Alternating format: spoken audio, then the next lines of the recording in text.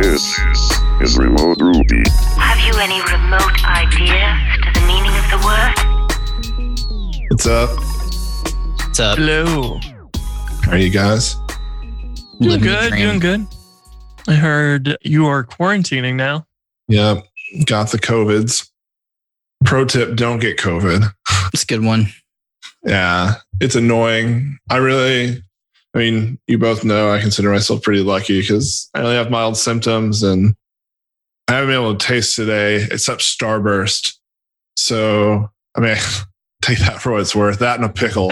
So I just made a Starburst and pickle smoothie, and I tested positive on Tuesday of this week. My test was Monday. I was exposed last Thursday. My friend didn't find out he had it until Friday. It was too late. Yeah, so I had a cough on Sunday and I've been a little fatigued. But other than that, I'm just bored because my wife and my boys tested negative. Shannon decided to sleep upstairs in the spare bedroom. So I get the office and our bed, which is nice. But other than that, like I can't hug my boys. I can't really even be in the same room with them without us all wearing masks, which getting a 2-year-old to wear a mask is like getting a 2-year-old to do anything. I bet. Yeah, so Podia does this thing. We couldn't do a team retreat. They give us like a stipend to go buy dinner for our families. And that's today. And I woke up and I couldn't taste anything. And I was like, I've been really mad today. So you're going to spend the entire thing on pickles and Starburst? Starburst. I told Shannon I'm going to go get $100 worth of French fries from McDonald's on Podia's tab. That should be a lot of French fries, maybe for the whole week. Yeah. Too many French fries. My body will retain so much water with all that salt. But I don't mean to sit here and complain. Like, I'm really lucky. You know, I didn't have to go to the hospital. I can breathe. It's an annoyance, and I'm annoyed that I could avoid it. Yeah. Well, sure missed, conferences and stuff. So can't wait for this to be over.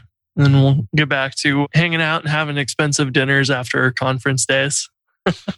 We were talking earlier this week, but like today we were supposed to be in St. Louis hanging out. That was our plan, was to come hang out with you. And yeah, well, guess you dodged a bullet on that one. So. Yeah, I guess so. But yeah, I don't know. Hopefully it sounds like vaccines and stuff are coming along. So maybe we'll get to do that here in the near future, all safely again. But yeah, for sure. So people out there, folks, we use Honey Badger because we love Honey Badger. Honey Badger loves us, supports the podcast. Please support Honey Badger by going to Honey Badger, signing up, telling them that you heard about them on Remote Ruby, and you will get some deals. Yeah. I use Honey Badger on HopeGrid, Field Help, and it's just reliable. It's easy to use. I like it. I was just talking to a guy this morning about, he's got an app that's built on Jumpstart Pro that is going to go from 200 customers to like, he's going to add another 1,500 here in the next week or two. And we were having a call because he was like, this is like a huge amount to scale up. And we're discussing, how do you go from the app that one person's developing to something that's like more of a production environment that has uptime monitoring and stuff. Because he was like, I accidentally took the site down the other day for an hour or two and none of the businesses noticed or complained. But I'm sure that some of the customers on the site weren't able to check out or whatever. And I was like, yeah, you need to go set up, some stuff to monitor that and, have your health checks. And, if you got background jobs doing work, have them report to Honey Badger so you can know for sure that they're checking in, because that is one of the things that you can get by with for quite a while, just flying by the seat of your pants. But at a certain point, you need to know that it's working. And yeah, it saves you a lot of stress just being able to relax. So thank you, Honey Badger, for sponsoring Remote Ruby and keeping it going. And if you haven't checked out Honey Badger, there is a link in our show notes, and tell them that Andrew, Chris, and Jason sent you. and tell them we love them. Well, what's new in Ruby and Rails land for you guys? RubyConf next week. Was that next week? But it's virtual, right? So I'm still gonna like it. They're doing a bunch of stuff to make like the virtual experience cool. And I'm not working next week, so boom. Yeah, I'm excited. So it's going to be better than RailsConf ended up. They were kind of, in a bit of a pickle, you might say, because of COVID. But yeah, that was like, I wish it was live, or they put up a stream and just play it every video one by one for RailsConf or something, because, I said I was going to go watch some of those videos later. And of course, life happens and I never do. But if it was like streaming live, I would definitely tune in more and just play it in the background. So I'm curious what they've changed for RubyConf, because it's the same group of organizers, isn't it? Ruby. Yeah. But I think like the RailsConf thing was like, it came down to the wire, is this going to happen? Is this not going to happen? For RubyConf, they've had a lot more time to prepare. So, they have hallway tracks, which are, Zoom has this like breakout feature now where it'll put you into a sub channel with, other people. And I think it'll be good. I'm pretty excited. Yeah, it should be fun. I wonder how many people turn out and all that. Seems like it'll be a really good improvement over the quick, shift they had to do for RailsConf. Yeah. There's some really good talks queued up. So, and I guess shout out to, giving away a ticket for free. But by the time this airs, all of that is long gone. Yeah. That turned out a lot better than, I was just like, hey, I want to help someone go. And then someone else was like, hey, I'll give someone some tickets. And I think at this point, we'll have given away 7 tickets. Dang. That's awesome. Yeah. Heck yeah. That's great. Yeah, you'll have to let us know how it goes and everything. I don't know that I'm going to do RubyConf just because I'm too busy right now. But yeah, I'm really excited to hear how it goes. I think the virtual conference stuff can be really good. And I know that's where Remote Ruby originally tried to start out, just as a little meetup thing. But it'll be interesting to see how a conference size thing gets organized virtually versus just a little meetup or something that you could do on a Hangout. Yeah, I'm excited to see how they do it as well. I might go to that. I have ample amounts of free time right now. I wasn't considering it because I didn't watch any of the RailsConf videos, but if it's more like trying to be a virtual conference than just videos, that sounds interesting. Yeah, they're really trying to make it like into an experience, it looks like. So that's cool. I admire that. Even if I don't go, I think that's really cool. I like it too. And I know a lot of people are like, oh, well, I don't want to go now because it's virtual, which like poo-poo for you, honestly. But second off, for smaller organizations like Ruby Together, losing out on the amount of income from these conferences is like detrimental. And we, as Rubyists, if we want to keep Ruby conferences coming and RailsConf and like all the stuff that Ruby Together does, support Ruby Gems and Bundler and work on these projects, then, we need to support them. So like, if anything, it came out of a place of like, I want to support RubyConf and Ruby Together. I also want to go. And then kind of like the point of, hey, I'll give someone else a free ticket was like, I viewed that more as like a donation to RubyConf. And then a lot more people were like, hey, we want to do it too. So I don't know. I think it speaks to the community. Yeah, it's awesome. I spent some time last night. I feel like I'm always like coming behind your footsteps, Andrew. Like every time I want to do something, it's Andrew's written an article about this. I spun up a Bridgetown site with Tailwind yesterday and it was a lot of fun. That's kind of funny you say that because Eric finally came around to my magic of Vue components and he was on a call and he's, dude, this is awesome. I didn't really realize like I'm having so much fun now. But so, yeah, I'm a bit of a prophet, I guess. I might say that. But yeah, dude, I've been playing with Bridgetown a lot this week as well and having a blast. And I made like a short video on how to add Tailwind. And I've got my setup, which I'm almost done with, but I kind of went full hog into Snowpack again. And that's just been so much better. Sub-second reloads and hot reloading. And I don't really want to write much JavaScript. So just really making it super fast, super nice experience. It's been a lot of fun. Did you gut the Webpack setup in Bridgetown and replace it with a Snowpack setup? Yeah. And it's way less code. Damn. Because I remember that the last episode when we were ending, it was like you were unraveling because Webpack got brought up. And then I was like, oh, Andrew's just having a day. And then yesterday I was trying to set up Tailwind with Webpack because like with Webpacker, I get post CSS out of the box, but I didn't get that yesterday.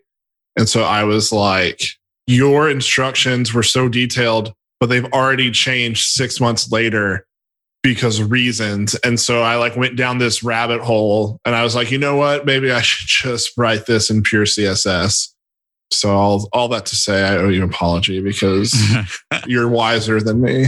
Like I said, I made a YouTube video literally the other night because someone else was like, hey, this article is out of date now. And I was like, I could just rewrite it. And I was like, I really don't want to right now. So I just made a video instead. And I think like the main points for anyone listening is that, and maybe this is like a conversation that maybe should be brought up with Jared is, hey, like it would probably be best to include a basic post CSS setup. And it's really not hard, but you have to know what to do. And the just opening up the Webpack config itself is like, holy crap, no, I don't want to do this. So that's like my plus to Snowpack because it's so much easier. And I think one misconception, or maybe not misconception, but it's scary to open up. That Webpack config is a very like basic setup. And it's like, hey, Bridgetown doesn't need this to work, but this is our way of jumpstarting your journey. And maybe adding post CSS in there is probably like the way to go if that seems to be what most people are wanting. But it's all you have to do is add the post CSS loader to the other loaders for CSS. And then that's kind of like the main thing. And now Tailwind, I don't know if you guys know about this, but Tailwind has a command now where you can do Tailwind init. And then if you add a flag that's -p, it'll create a post CSS config for you, which is pretty nice, but it's basic, but it kind of jumpstarts you again. So like I said, if you want, I can help you with Snowpack. I think it's definitely like the way to go. I mean, and Connor Rogers and I have been fiddling with it. We're like, what's the best way to do this? Because like Snowpack is not something that you can just put in and not understand at all. But there are ways to add it in and just be like, hey, if you're not trying to write a ton of JavaScript, you're just basically like, you want the quickness of Snowpack, but you just want like the basic, I want Tailwind or Bootstrap or what have you. Like it's not hard to do, but I don't know. It's interesting. Snowpack all life, all day. I think, is it Connor that has the Tailwind plugin for? Yes. Yeah. See, I didn't know about that until after last night I tweeted and I was like, oh man, that is one thing that's like really cool about Bridgetown is the plugins. I used your inline SVG plugin. I don't know. It's just nice to have a place where I could go add what I needed to the project and just keep going. I like that it's kind of opinionated because it allows for some decisions just to be made for you and you just have to figure out where they are. Jekyll is really good, but Jekyll is pretty like, here's the minimum amount of stuff you need to get going, figure it out. Yeah, I had a lot of fun with it. Yeah. The docs are good.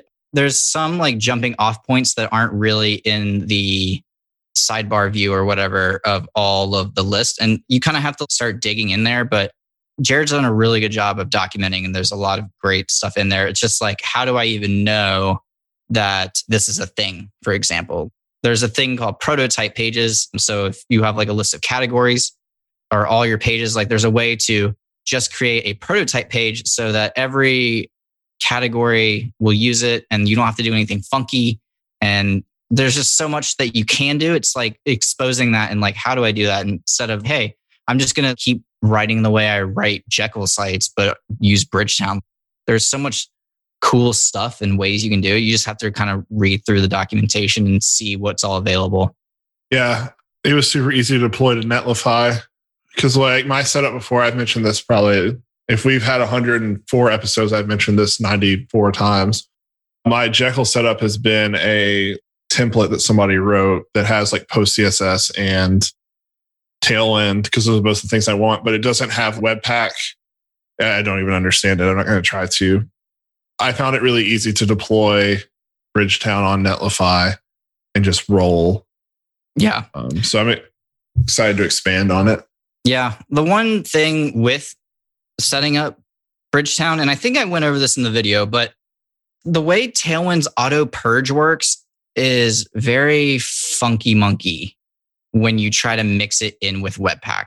So that's why, again, Snowpack is a lot kind of easier, because you know how Tailwind has like the ability to run Tailwind or like compile Tailwind directly from their CLI. Like instead of piping everything through Webpack and then rebuilding everything with Snowpack, you can just have like anytime I change like a CSS file, just use Tailwind itself to like compile that, because I don't need anything else. If you insist on using Sass, which honestly you really don't need to, but if you insist on using Sass, then that becomes more of a pain. But that's like universal. Once you try to combine Sass with these more modern tools, like you're going to pay a price, and I don't know if the gain is necessarily worth it. Yeah, but it's a lot of fun. Yeah, it's a heck of a lot of fun. Yeah, it's a lot of fun. I still find myself, when I start a project, going between should I use Tailwind or should I use Bootstrap? Because I love using Tailwind so much. But one of the things I love about using Bootstrap is it's kind of like a design guideline, because there's all the components made and stuff. And like Tailwind UI is that, but you still have to craft those components a little bit. And I was talking to my coworker Kyle yesterday about their headless UI stuff is awesome. They have a few of those components for React and Vue. But the problem is that's not like a real common thing right now in Rails. Or if it is, people don't talk about it. They don't necessarily just drop React and Vue in their projects. And they have one for Alpine they're working on. But even then, like you're adding Alpine into using Stimulus to, I don't know. Yeah, I use a mixture of the Stimulus controllers that I've written and the old Alpine JS Tailwind UI stuff on Go Rails, with the intention of always like pulling it out and just writing it all in Stimulus. But in order to get animations and stuff, just not haven't had the need for that. Yeah, it's not. I don't know. That's an example of the Jumpstart Pro config area is Bootstrap, just because we use tabs. Writing all of that with Tailwind, we don't really want to force you to like compile Tailwind just for this one little area that's only in development. So using Bootstrap from the CDN was like the easier way forward at the beginning. Ideally, maybe it'll be Alpine and Tailwind and kind of more match the actual app or something later on. But yeah, it's not an easy decision yet until Tailwind has complete, easy to drop in JavaScript that doesn't require a whole framework. Yeah. Okay. The common thing I find myself is when I'm designing like either in a Rails app or a Bridgetown site or wherever, I don't need JavaScript typically until I'm like this stupid nav bar, which is like the bane of my existence. That's always the first place I'm like, all right, I need JavaScript if I want to do this like this. And I'm like, ugh. So honestly, I used to write a bunch of Stimulus for stuff like that. But honestly, for my recent like endeavors with Bridgetown, I'm like, dude, no, I'm not doing that. I'm just literally going to use Alpine through the CDN, just like they recommend. It's fine. It's fast. It's super easy. And it's not a pain. And I don't want to write and mess with JavaScript. I just want it to work. And I just want to be productive with Tailwind UI. And that's where Alpine, I'm fine with it. Yeah. See, I'm interested to use the React one because I know that like that is a very controversial topic, but I've really enjoyed working in React at Podia recently because like we were just making really tiny components that like we render and we still use Rails for everything. It's just like one little component needs to be React. And so I'm wondering, would headless UI React work for me in a Rails context? But backing up even further than that, like the times I enjoy working with like Tailwind is when I have a file from a designer. And the project I was working on for Bridgetown, I had a PSD file. It was so awesome because I was going in and like looking at what's the like letter spacing they have here in the PSD. And I was like recalculating that into rims. And then I was like, okay, Tailwind has that, or they don't. I just extended it to add an extra utility. And I was so productive. And literally, like when I was done, I had a website that for one of the first times in my life, and I've been making HTML at PSDs for a long time, like one of the first times in my life, it looked like a design file. Yeah. I hit like a weird place where I'm like, okay, working with Tailwind and Tailwind UI is great and all, but if you don't have a design to begin with, it instantly loses a massive amount of value, in my opinion. And then I start waffling and yada. It's just a pain. But yeah, if you have a mock-up, oh my God, it's perfect.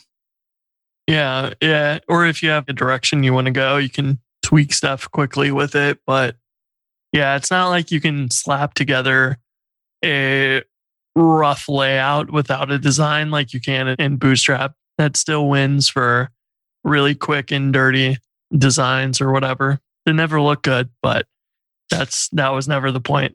Somebody was talking about Bootstrap on Hacker News the other day because like Alpha 3 of version 5 came out. They were talking about how Bootstrap isn't really meant to just use what they give you. It's designed to be customized. That's what we do at Podia. Is we have a product designer who works very closely with one of the product devs to customize Bootstrap. And like, it is pretty cool in the very customized version we have. But once again, it goes back to the same argument though. Like I'm not a designer, so I don't know what to customize. Yep. I hear you. What else have you guys been up to this week?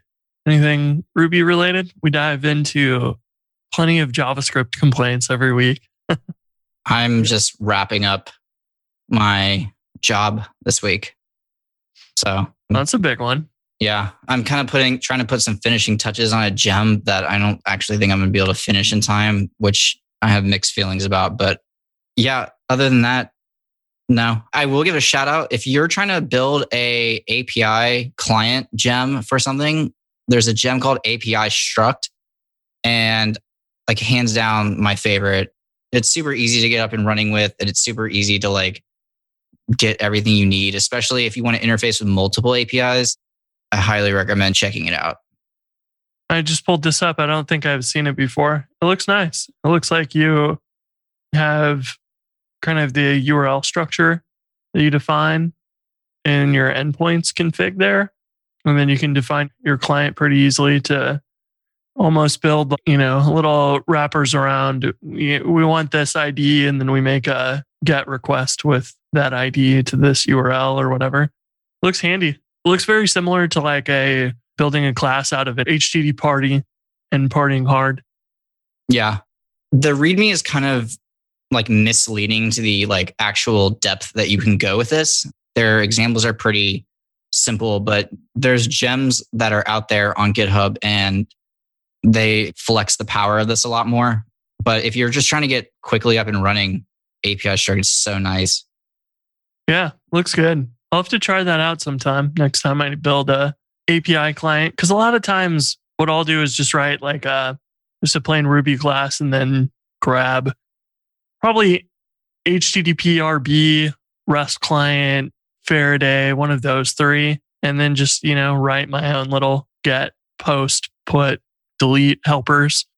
It's not bad, but it's also like a little bit more tedious, and I probably do it a little bit different every single client. And this will give you a little bit more consistency if you build a bunch of them, which is nice.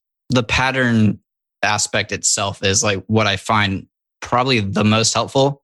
It's like, hey, we've already got all the requests and stuff for you, and this is the pattern that you have a client. Like they have these concepts of the two concepts in APIStruct are an APIStruct client and an APIStruct entity. And a client kind of represents an endpoint wrapper, essentially.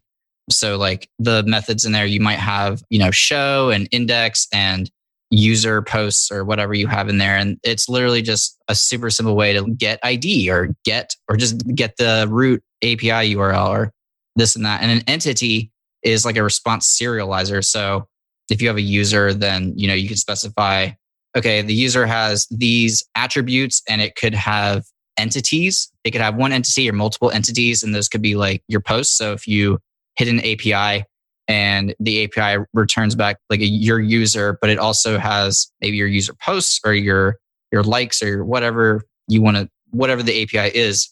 What's really nice is that you can say for your APIStruct entity, you'll just do has entity posts as post. And that's another entity that you've defined. So all of the attributes on the post are set up for you as well, and you can keep nesting, like maybe the post has many authors or something like that. And you can keep going down. It's super nice and easy to interact with the object that gets returned. Yeah, I think that's the big thing that gets a little bit annoying with doing it from scratch, because you end up just getting a hash back and then you've got to work with all the keys and dig through strings, and it's just not as easy to work with as like an API wrapper. For example, Stripe's API wrapper is really nice, and they give you these objects back that are really just wrappers around the JSON, but they are smart enough to know some associations and things. And that is really handy to be able to write code that's not digging through these strings and actually just calling methods on the return object. It feels way more Ruby-ish that way, which is what you want. Right. And I think they use under the hood a Hashie. I think the gem's called Hashie. Yeah. And it gets everything all ready for you. Instead of like digging into a hash, you're calling methods, and you can call methods, chain those methods. And if you want to check, like they have all the error stuff built in for you. And so like you can try to get a new tweet, for example, and then you can say .success ? And that'll tell you whether it was a success or not. And if it was a failure, it has all the error stuff super in a great way. You can do error.code and error.message, and it's so nice. Yeah, it makes it a lot more readable that way, rather than saying if status equals string of success or whatever, and digging through all that. It just is, I don't know, it goes off the rails pretty quickly, and you can tell when an API client is really clean and easy to work with, because it feels way more Ruby-ish than like, here's a Ruby hash with a bunch of keys and, values, and good luck. Yeah, that's great. I want to see more stuff like that, because there's a lot of clients that have very different ways of implementing their response handling, and some are just horrible and some are really awesome, like Stripes. And yeah, the Hashie stuff is pretty cool. I remember learning about that in my early days of Ruby and being like, this is amazing. And you'll see Rails use the hash within different access, but that really only allows you to use a symbol or a string to access a hash, but not call a method and have method missing take care of delegating to that same attribute, property or whatever. So yeah, that's pretty cool. Yep. So there's my Ruby thing. It's just so simple. If you want to get super complicated, the README and the docs aren't super great at telling you how to do that, but it's out there and it's possible. For example, I was having a lot of fun with this. And for my website, I was like, all right, I want to start automating some stuff. So like, okay, I want to grab maybe all my liked posts from dev.to, and then I want to get all my posts from dev.to as well. And Bridgetown makes it super easy to like build pages like that, and you can call APIs and stuff like that. And I, at one point, started working on a dev.to API client, and I don't really remember why, and I definitely didn't finish it, but I looked back and I was like, all right, what would it be like to do this with just APIStruct? And oh my God, it's so much easier and quicker and like fast. Yeah, I don't think I've ever seen that gem before. So we'll have it linked in the show notes so people can check it out. I've been working on, I spent all day unintentionally refactoring the test suite for the Axis tenant gem. And the gem's kind of like the author, I don't know, hasn't responded to anything for a couple of years now, maybe something like that.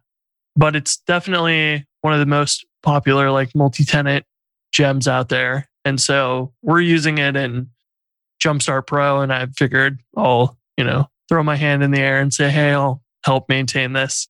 So I've been going through this week and merging in PRs and fixing bugs and stuff that have been around for a long time. And, it's nice to have all that together But then inheriting an old app that's well over 9 years old, I see one of these files that's 9 years ago it was created. There's a lot of baggage in a library like that.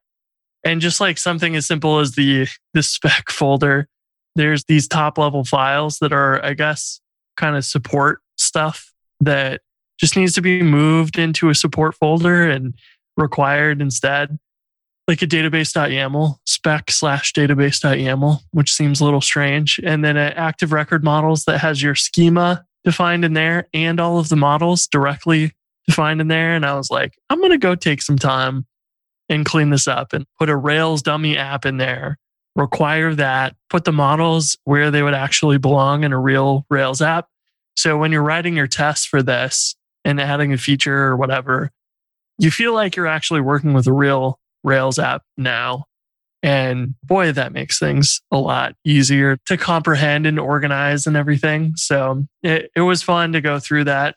Even little things like, database cleaners in there, but it's not really needed as long as we're using some of the built-in Rails stuff. So I switched a lot of the tests over to use like some simple fixtures because we don't really have Access Tenant just simply manages more or less one variable for you through your requests and whatever.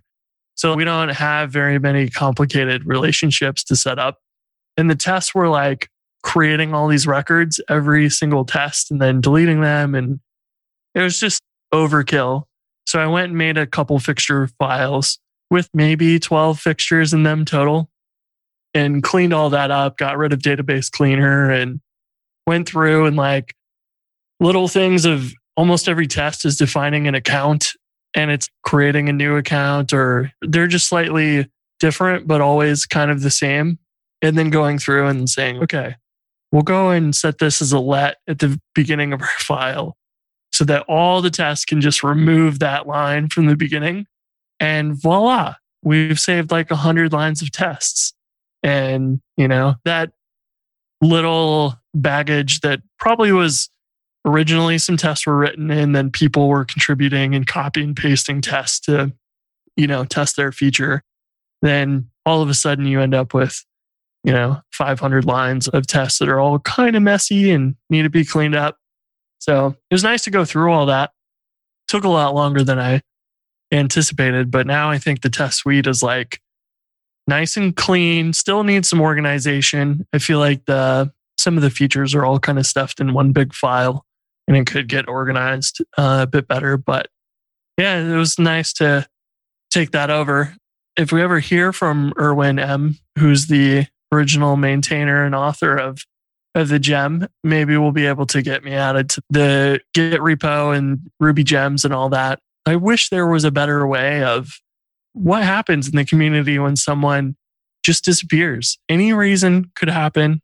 That's definitely going to be way more common going forwards. And some projects like Devise get safely handed off to somebody else. But the ones who are like just slightly less popular don't necessarily get a safe handoff to a new maintainer.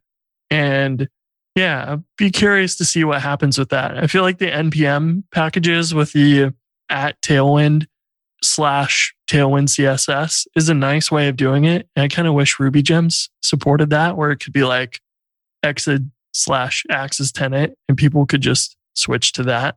It'd be kind of nice to be able to publish in I don't know if it's necessarily a namespace or whatever, but it's something like that.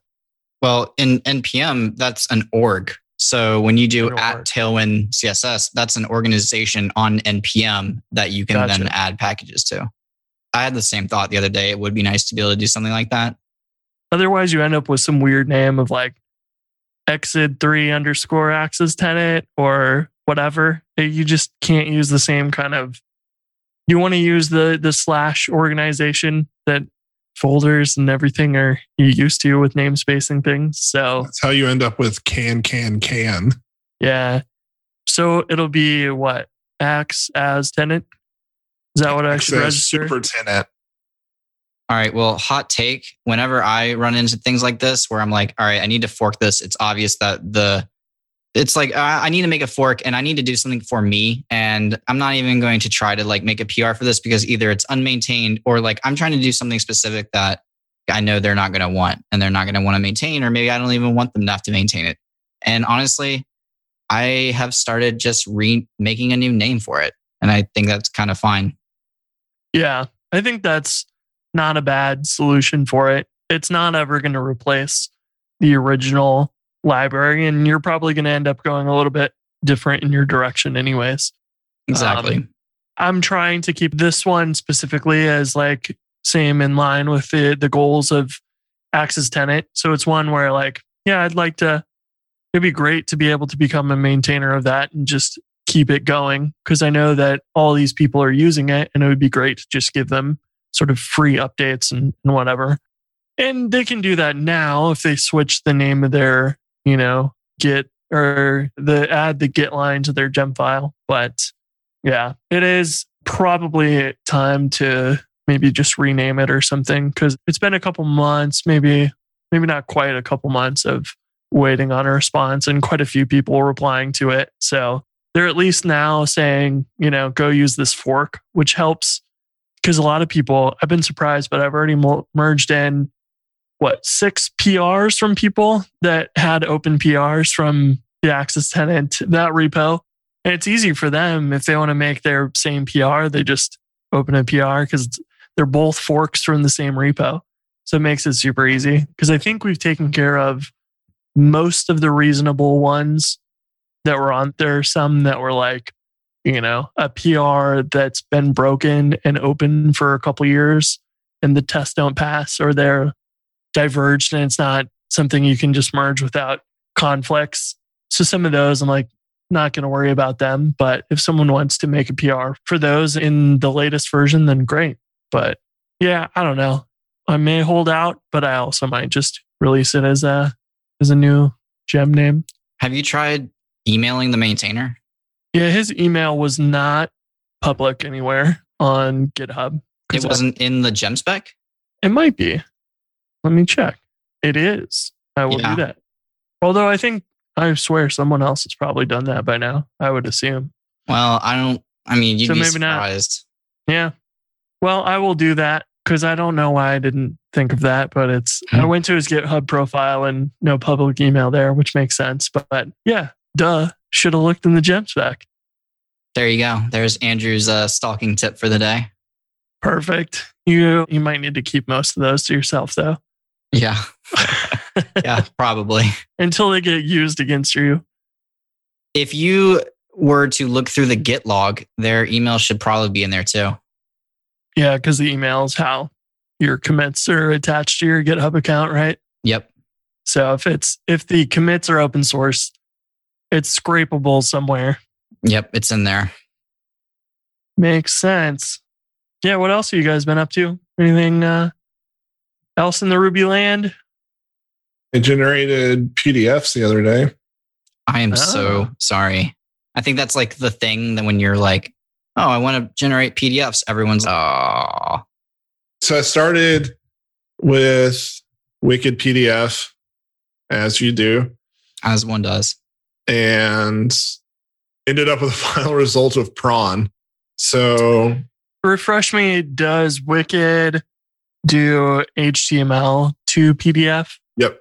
Okay. Because for anybody that's not familiar, prawn's like, here, go to this specific pixel and then, write text or whatever. Yeah, draw a line and yeah. And it's super like low level. I mean, super low level. It's a very big abstraction, but it's more low level than just turning HTML into a PDF.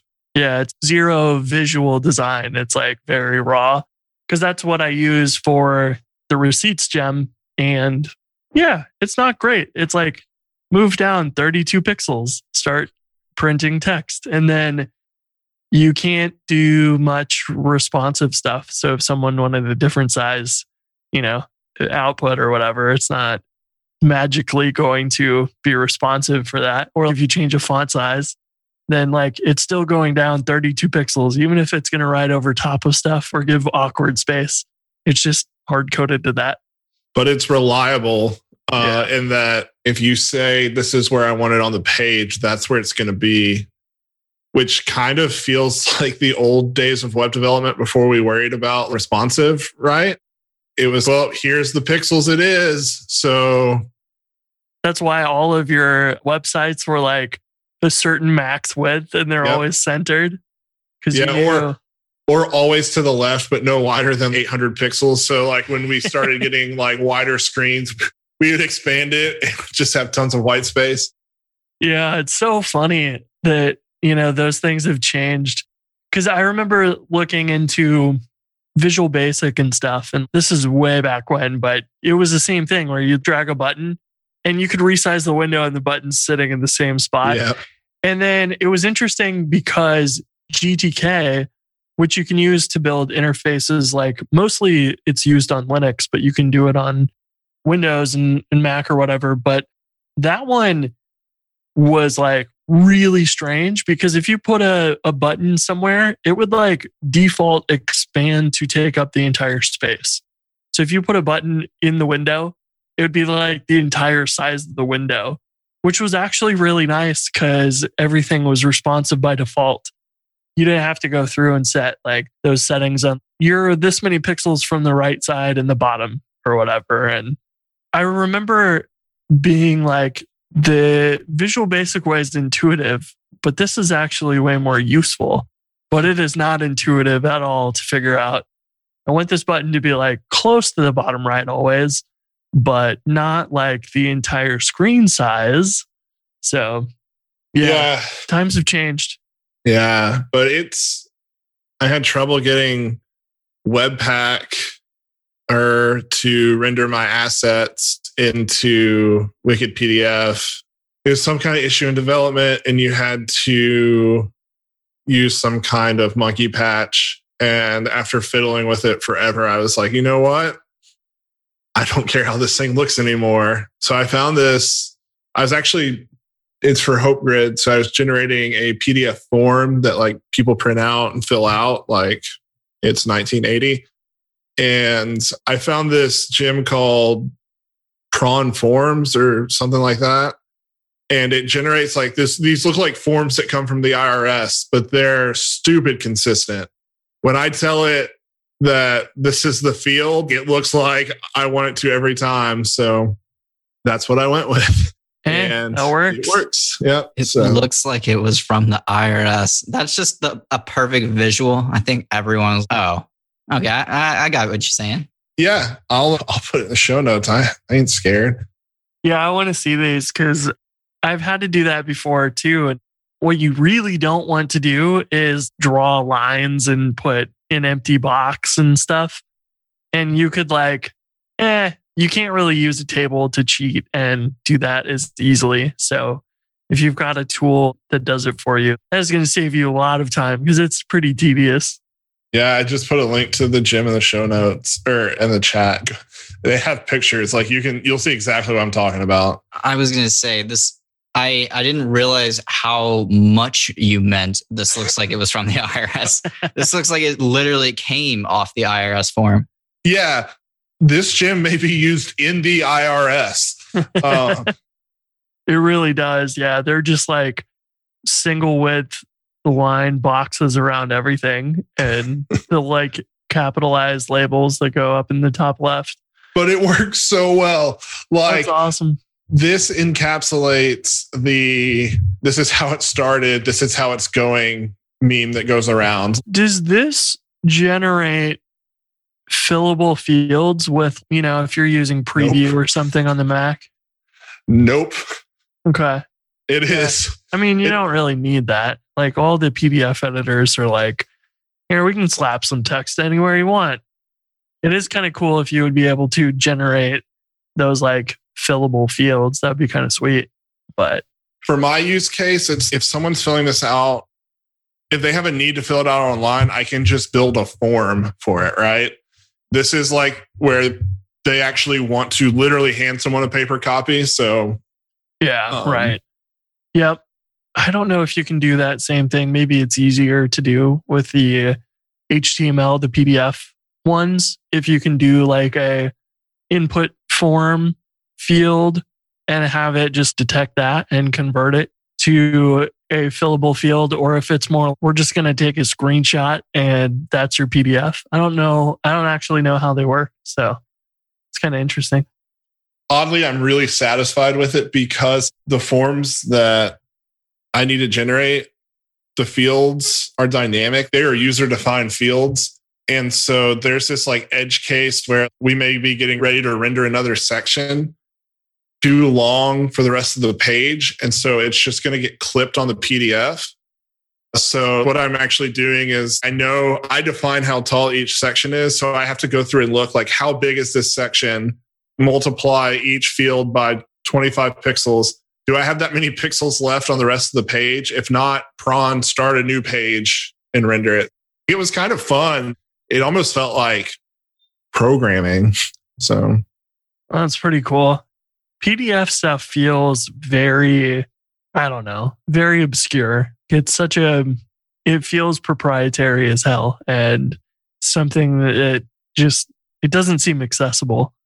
So if you remember from your Windows days, you could always download Adobe Reader or whatever, but there were so many open source and other like PDF reader tools, and it was just like some nonsense. Well, I will say, I feel like every single app I've ever worked on inevitably is, yep, we're going to need some PDFs in here. And there's just grown. The easiest thing that I've ever experienced is in CodeFund, where we just used a third-party software where we're like, this is the data we want. Here's the HTML and the CSS, and you just build it for us. And that was pretty nice. And I don't remember the name of the company, but that was the easiest thing. Once you travel down Wicked, then you're like, okay, well, something's weird because WK HTML to PDF is something's off with that. And then you got to change the binaries and then blah, blah, blah. It just becomes like a nightmare.